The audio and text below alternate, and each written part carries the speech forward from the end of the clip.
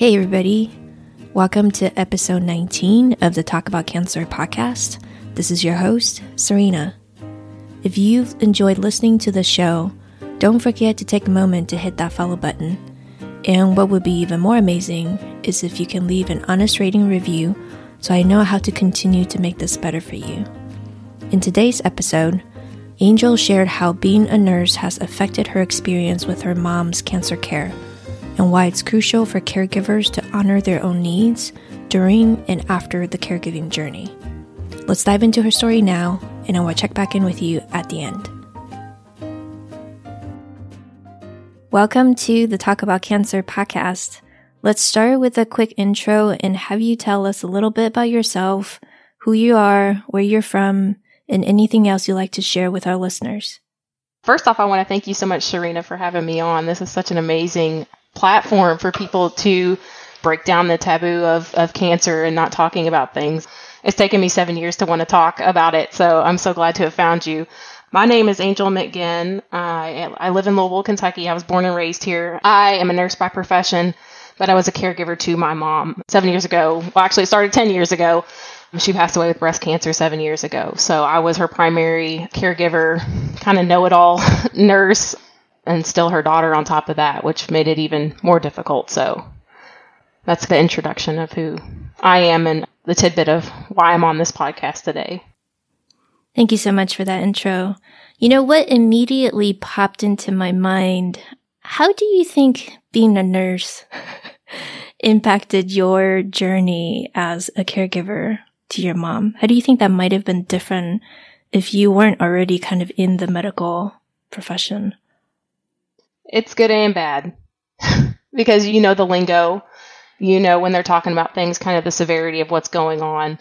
So there's not that anxiety there of what are they talking about? I need to go home and Dr. Google this and then get completely freaked out. I know the right questions to ask, the right people to ask the right questions to, but at the same time, it was very hard to know those truths. And my mom was a nurse as well, so she knew those truths as well. Wow. It was very hard for us to get those truths across to my stepdad and to other family members, but it was a great resource for us to have that knowledge. But it did change. It did make it very different for us. Can you expand on what you mean by it was hard to get it across? Like, was it just, it's hard to get the idea across, or it was hard because you felt like you had to bear the bad news for the rest of the family? It was hard to get it across to the rest of the family. To getting people, in the end, when mom's cancer went to her brain, she spent weeks in radiation every single day. It was palliative. You know, people don't understand what that means. A lot of the family thought that this was going to cure something, that this was going to prolong her life. And it did prolong things, but the inevitable was that she was going to pass, that this was palliative to try to shrink the masses in her head so that she wouldn't have so much nausea and vomiting, so that there wouldn't be so many headaches. And I don't know how well that was grasped by some people in the family. So it was very hard. You know, it was a very hard conversation to have, you know, seeing the lack of understanding of what was going on and the lack of the, you know, the verbiage, you know, to have to be like, no, this doesn't mean this is going to cure her. Like, to be the bearer of the news that she's going to die from this and it's going to be soon. How did you decide what to share and not to share? Did the two of you consult each other? Yeah, we talked about it. It was different with every person, you know. Some people wanted it straightforward, tell us what's going on. Other people wanted it a little lighter. So, you know, in that too, with us, we're both very blunt. She was very blunt and I'm a very blunt person. So I don't believe in beating around the bush with what the reality of the situation is, but some people just can't handle that. So we had to give that in like increments of, this is what's going on now. It's kind of turned into this, but all along we knew that the inevitable was that this was just palliative and that she was going to pass from this. So what did you find most difficult with the journey you had to go through with your mom as her caregiver? Knowing the truth, knowing myself that I was going to lose my mom. The reality of that, you go through the appointments and the medications and the chemo and all the side effects and all that, but to really grasp, you know, and my mom wasn't just my mom. My mom was everything. She was my best friend. You know, she was that first phone call in the morning, the last call at night, good things, bad things, everything. She was she was everything. So to know that I was going to lose that, I didn't even know what that was going to look like. What is my life going to look like when this is all said and done? But to keep it together for her, to put on face and show up every day and let's have breakfast, even though she didn't want to eat anything, and she had moved out of the bedroom that she and my stepdad shared because, she was never comfortable, couldn't sleep. And I would go to open that door to the room she was in every day. And I'm like, is this going to be the last day I'm going to open this door? So I would just stand outside the door for the longest time. And then I would open the door and be like, is she breathing? And it's nothing you can prepare yourself for, even though you have time. When someone's sick like that, it's just, you're never ready. I don't know if you know, but I started this podcast because I was a caregiver to my dad probably during the last 2.5 years of his life. And so I relate to what you're saying. I constantly ask myself, every time something changed, right, in the health condition, in just his status, it's is this the beginning of the end? Right. And then also it's what does the end mean? Right.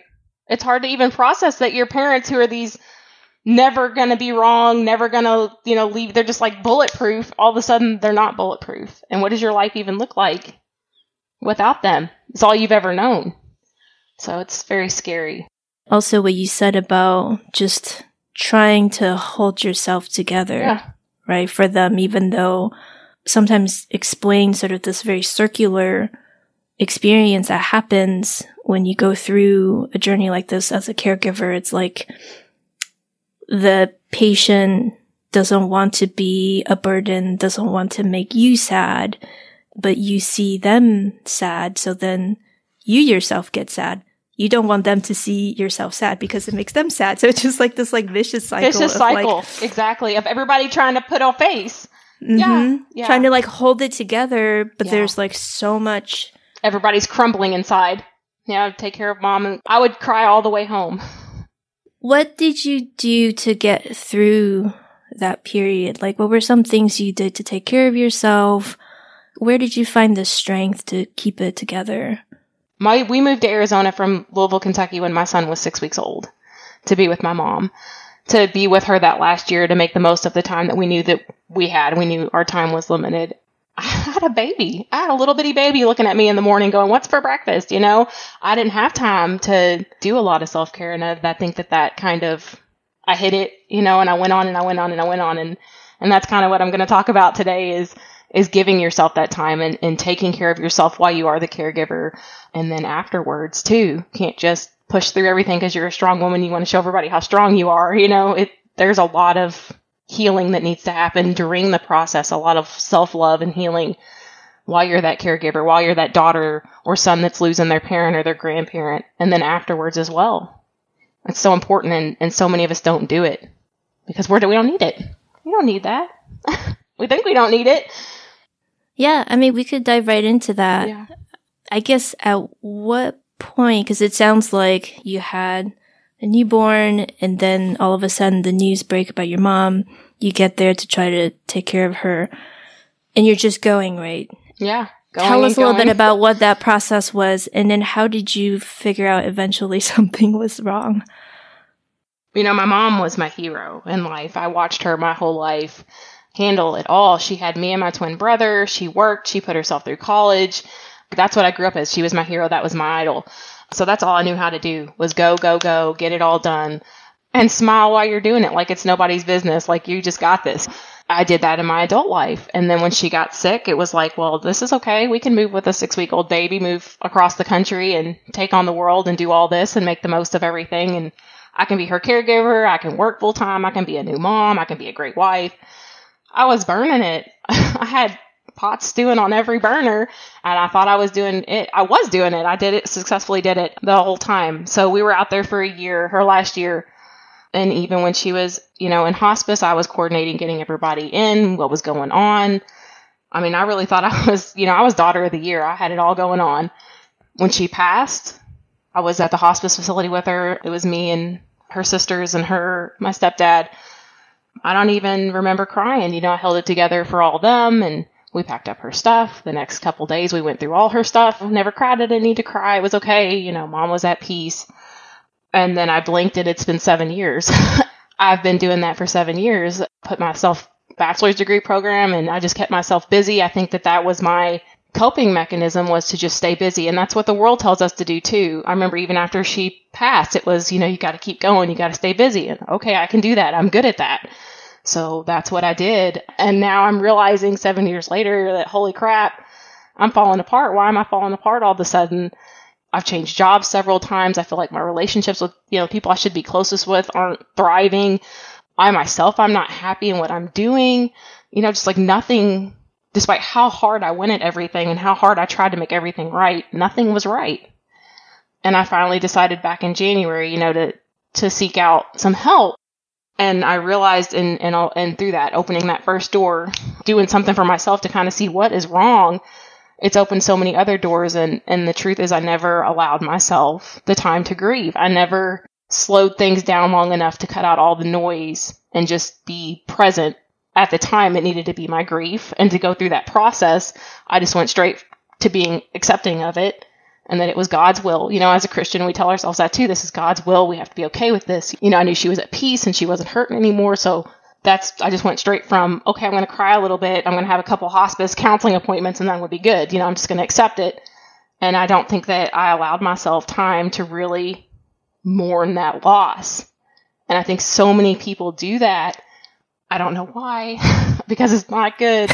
But it took me 7 years to realize. It's our culture. It is. You just keep going, you get 3 days off bereavement. You don't even have time to bury your family member and you got to get back to work. I know. And I know it's real. And I know that there's so many other people out there that are in the same spot as me. I felt like an orphan. My dad had died 2 years prior to my mom dying. I have a brother, but we weren't very close, so both of my parents are gone. Here I am in the world.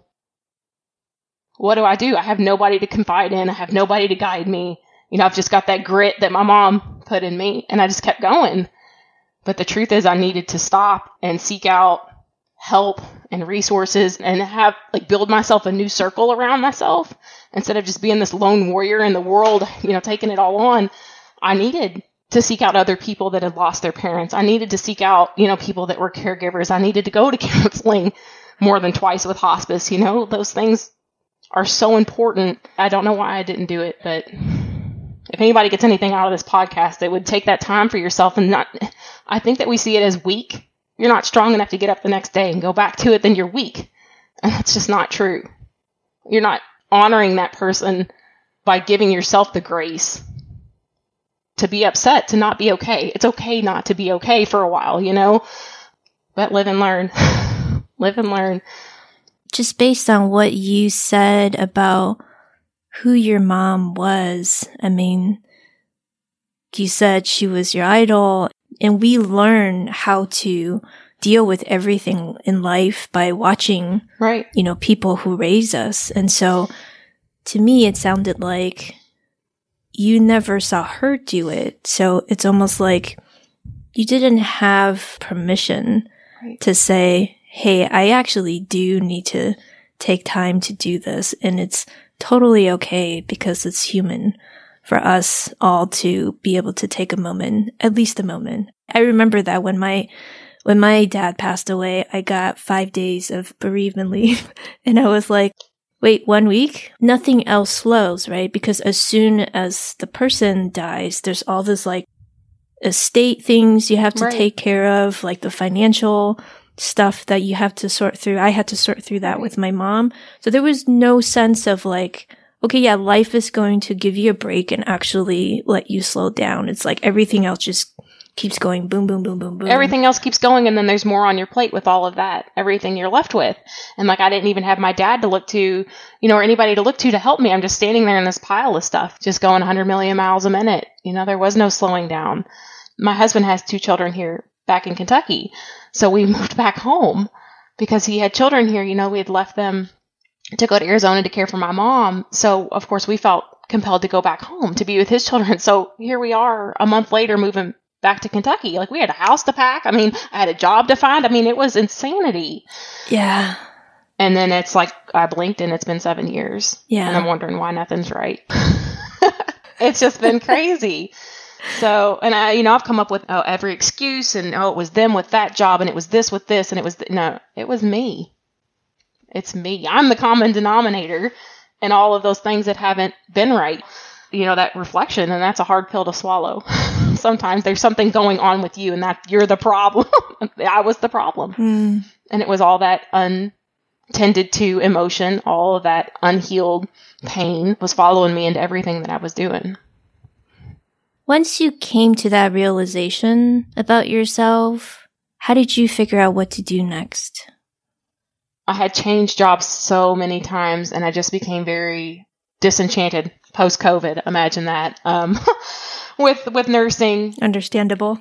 I reached out to a life coach to kind of help me figure out, where am I going with my life? I don't feel like I'm fulfilled in this. I want to do something else. Just to kind of take that first step to say, you know what? I need help in some fashion. I opened that door, and I can't even tell you how many doors have opened since then, with different women that are doing their own thing, with different opportunities that have come up with me, speaking to you, for instance. Yay. It's like once you take that first step to say, you know what? I matter, and what I need matters, the floodgates just open. It's just that is the hardest step to take, especially as women. We don't need anything. I don't need anybody's help. And I was that way in nursing. I don't need, you have all these people like, what do you need me to do? What do you need me to do? I don't need anything. I got this under control, until you realize you don't have it under control. But really taking that first step, and it could be with counseling, it could be with a life coach, it could be doing meditation, just something to take time for yourself. And once you start taking time for yourself, then you realize all the noise is kind of quieted, and you hear those, hey, you never dealt with me. Hey, I'm still here. Nobody's ever talked to me about this that happened 7 years ago. Your inner voice, you just start talking to yourself. And that's when you start realizing you have all these realizations. Uh-oh. Uh-oh. Yeah, it was me that was the problem.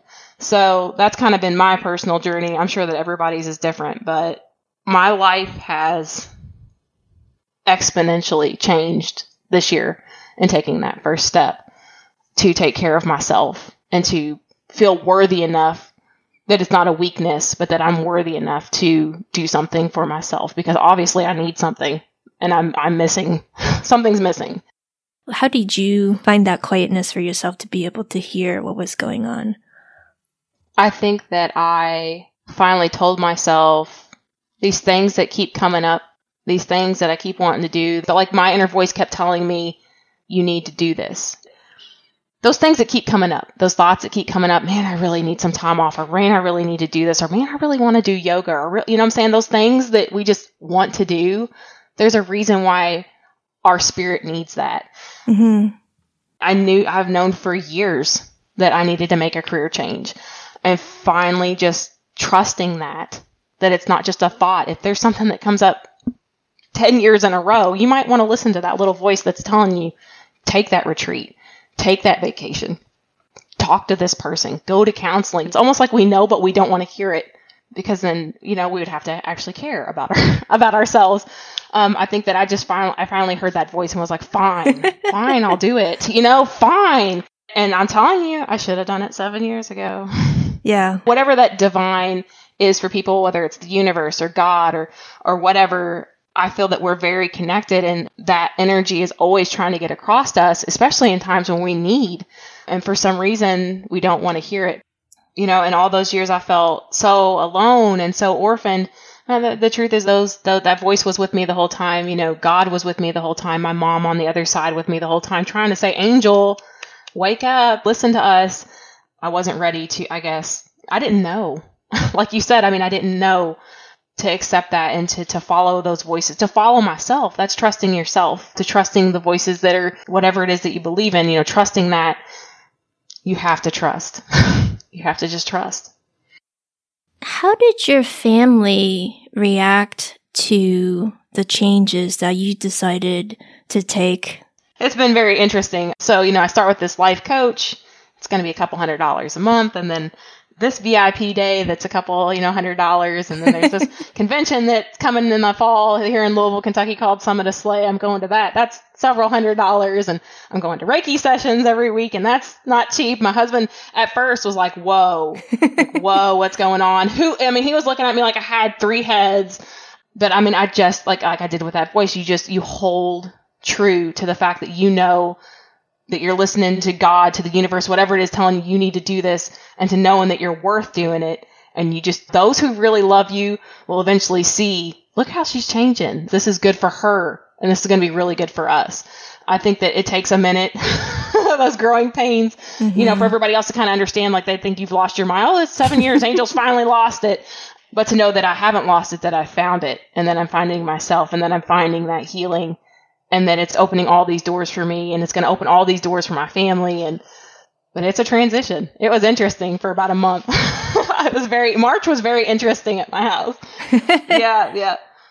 So you would say that your husband has come around? Yes. He's with me every step now. He's like, do you think you could do Reiki on me? And I'm like, I'm not a Reiki healer. Like, you have to go see Nona.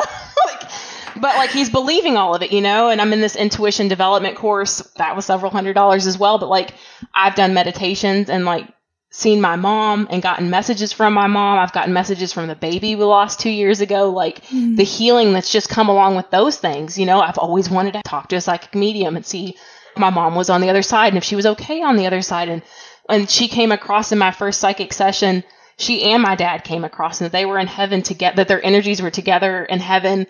And that they were happy. And I'm like, the light years of healing that did for me to know that my dad, for one, he died, with an alcohol addiction, that he made it to heaven and that he was happy there, just that peace. I knew my mom was going to heaven. She was like Jesus' right hand gal, if there was an angel on earth, she was it. I knew she was going. So I never worried that she wasn't there, but I just wanted to feel connected with her again. Yeah. With that little voice for years. Angel, go see a psychic. Angel, go see a psychic. Angel, go see a psychic. Never went. If I had done this 7 years ago and known that my mom was okay in heaven, that's what I'm saying. Those things that are coming up, those things that you want to do them. And do them now.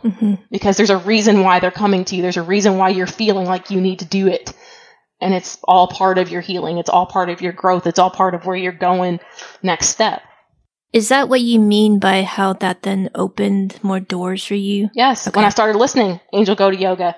Angel, go see a psychic. Angel, take this intuition development course because you've always felt like you had that, but you need to develop it. Light years. The things we're doing in that class and the places that I'm going during these meditations and the things that I'm seeing and the things that I'm able to do. My psychic medium is like, girl, this is you're legit, but I would have never had the confidence, to do that or would have done it before because it was just something that needed to go on the back burner. I'm never going to do that. I'll get to that later. But now that I'm doing it, my husband, you've got something every night. You've got this meeting on Tuesday and this on Wednesday and this on Thursday. You're so busy. He's jealous. Yeah. He had his little man meltdown after 4 days. Give me attention, please. After 4 days of doing the housework and putting the baby to bed. He's not a baby anymore. He's 8, but putting him in bed and all that. He's like, I can't do this. We've worked through all that. It is a transition. And when you step up and say, no, I'm going to do something for myself. I do for the kids. I do for you. I do for the house. I do for work. I'm going to do something for me. I'm going to listen to those voices. Life-changing. Life-changing and that healing, all that healing that I didn't even know that I needed. Because you have to heal from all of that before you can go forward. It's like I've been in this toxic circle, this downward spiral that will never end, with jobs and with everything. And until you stop that cycle, until you heal and deal with some of that stuff, you're never going to be able to get anywhere else. Yeah. So that's been my realization in the past few months. I see so much passion. That's what I'm saying. When you talk about this part, it's so, you love it. Oh my gosh, I'm loving every minute of it. And it's I can't have the money. So I found money. I started selling things in my house or asked for birthday money early so I could pay for things. Where there's a will, there's a way. The things in your house that you're not using, get rid of them. And put that money towards yoga. Put that money towards Reiki. Put that money towards counseling. Whatever you need to do, get it done. Yeah. Get it done. 100% with you there. Yeah, yeah. I feel like all Americans have way too much stuff in their house. Rooms full of stuff. This entire basement is a hot mess, and we don't even realize it because we don't ever down here. It's so pointless. Yeah, and that's a big thing too. Purging all of that clutter, all of that noise in your house. There's huge healing in that. Huge healing in that, yes. Yeah. And then just having those simple things around the things that you actually need in your space. It's almost like clearing your head, clearing your email, clear your house. Clear the clutter. Yeah. Can I just ask, what is Reiki? Oh my gosh. So it is a form of healing. It involves energy movement in your body. So when you have, you have your chakras in your body, which are like energy centers. There's 7 of them. And energy kind of flows through your body. So when we have traumas or we have fears or we have things that are not dealt with, that energy doesn't flow correctly through your body, and it can cause, physical issues as well as mental problems. Reiki sessions are different for every single person, but the Reiki instructor, I don't say instructor, I don't know, healer, I guess she's a healer. She is a healer. They place their hands over you and they can manipulate that energy to kind of get that energy flowing. And she's not only doing the Reiki sessions with me, but also kind of teaching me some little tidbits on how to move energy within myself as well. So having those, it's almost like meditation, different like pressure point areas that you can hold that kind of affect how that energy will flow into and out of or through your body. And I'm able to do some of it myself and get some things out of it. Wow. Just as a layperson without being, Reiki certified, I've had some healing things happen when I'm going through my chakras myself. And then when she does it, it's like, I'm like seeing colors, all these different colors, and like all these different visions are coming to me. And it's like all things that I need to work on. It's amazing. Mm-hmm. If you believe in that, you have to believe in it and be willing to accept the Reiki. But I'm telling you, I never thought it was going to be as awesome. I'm going every week now. Mm-hmm. So it's awesome. It helped me with fatigue. Like one time I told her I'm really tired and, she's moving my energy around and I left there, felt like I drank 15 Red Bulls for 3 days after that. It's just crazy how it works. If you believe in all that, which I do, I believe in, we're all made of atoms. We're all made of energy. Energy's constantly moving. So if that's your thing, if you got something telling you to go do Reiki, do it. Same thing with yoga, that meditation and that movement and that's rhythmic motion and energy. Same thing. There's so much healing. I do yoga. I've been doing yoga for a long time. I love it. It's amazing. I'm not like a very avid yoga person though, but I do know that I generally need to do it at least once a week. Yeah. And if I start to miss consecutively, I could just tell it's right. I'm missing that moment to just be and process, and then also just stretching out my body too is actually a huge part of it for me because I get all achy from work and sitting in front of a computer for too long. Right. Well, they say that brings your body back into alignment. Whatever it is that you do routinely to care for yourself and to kind of quiet that noise and everything, that's your bringing yourself back into alignment. So that weekly yoga is bringing you back into alignment. Exactly. Where you can be at your best. So yeah. Weekly Reiki, weekly coaching calls, weekly intuition development class. They're all bringing me into alignment right now.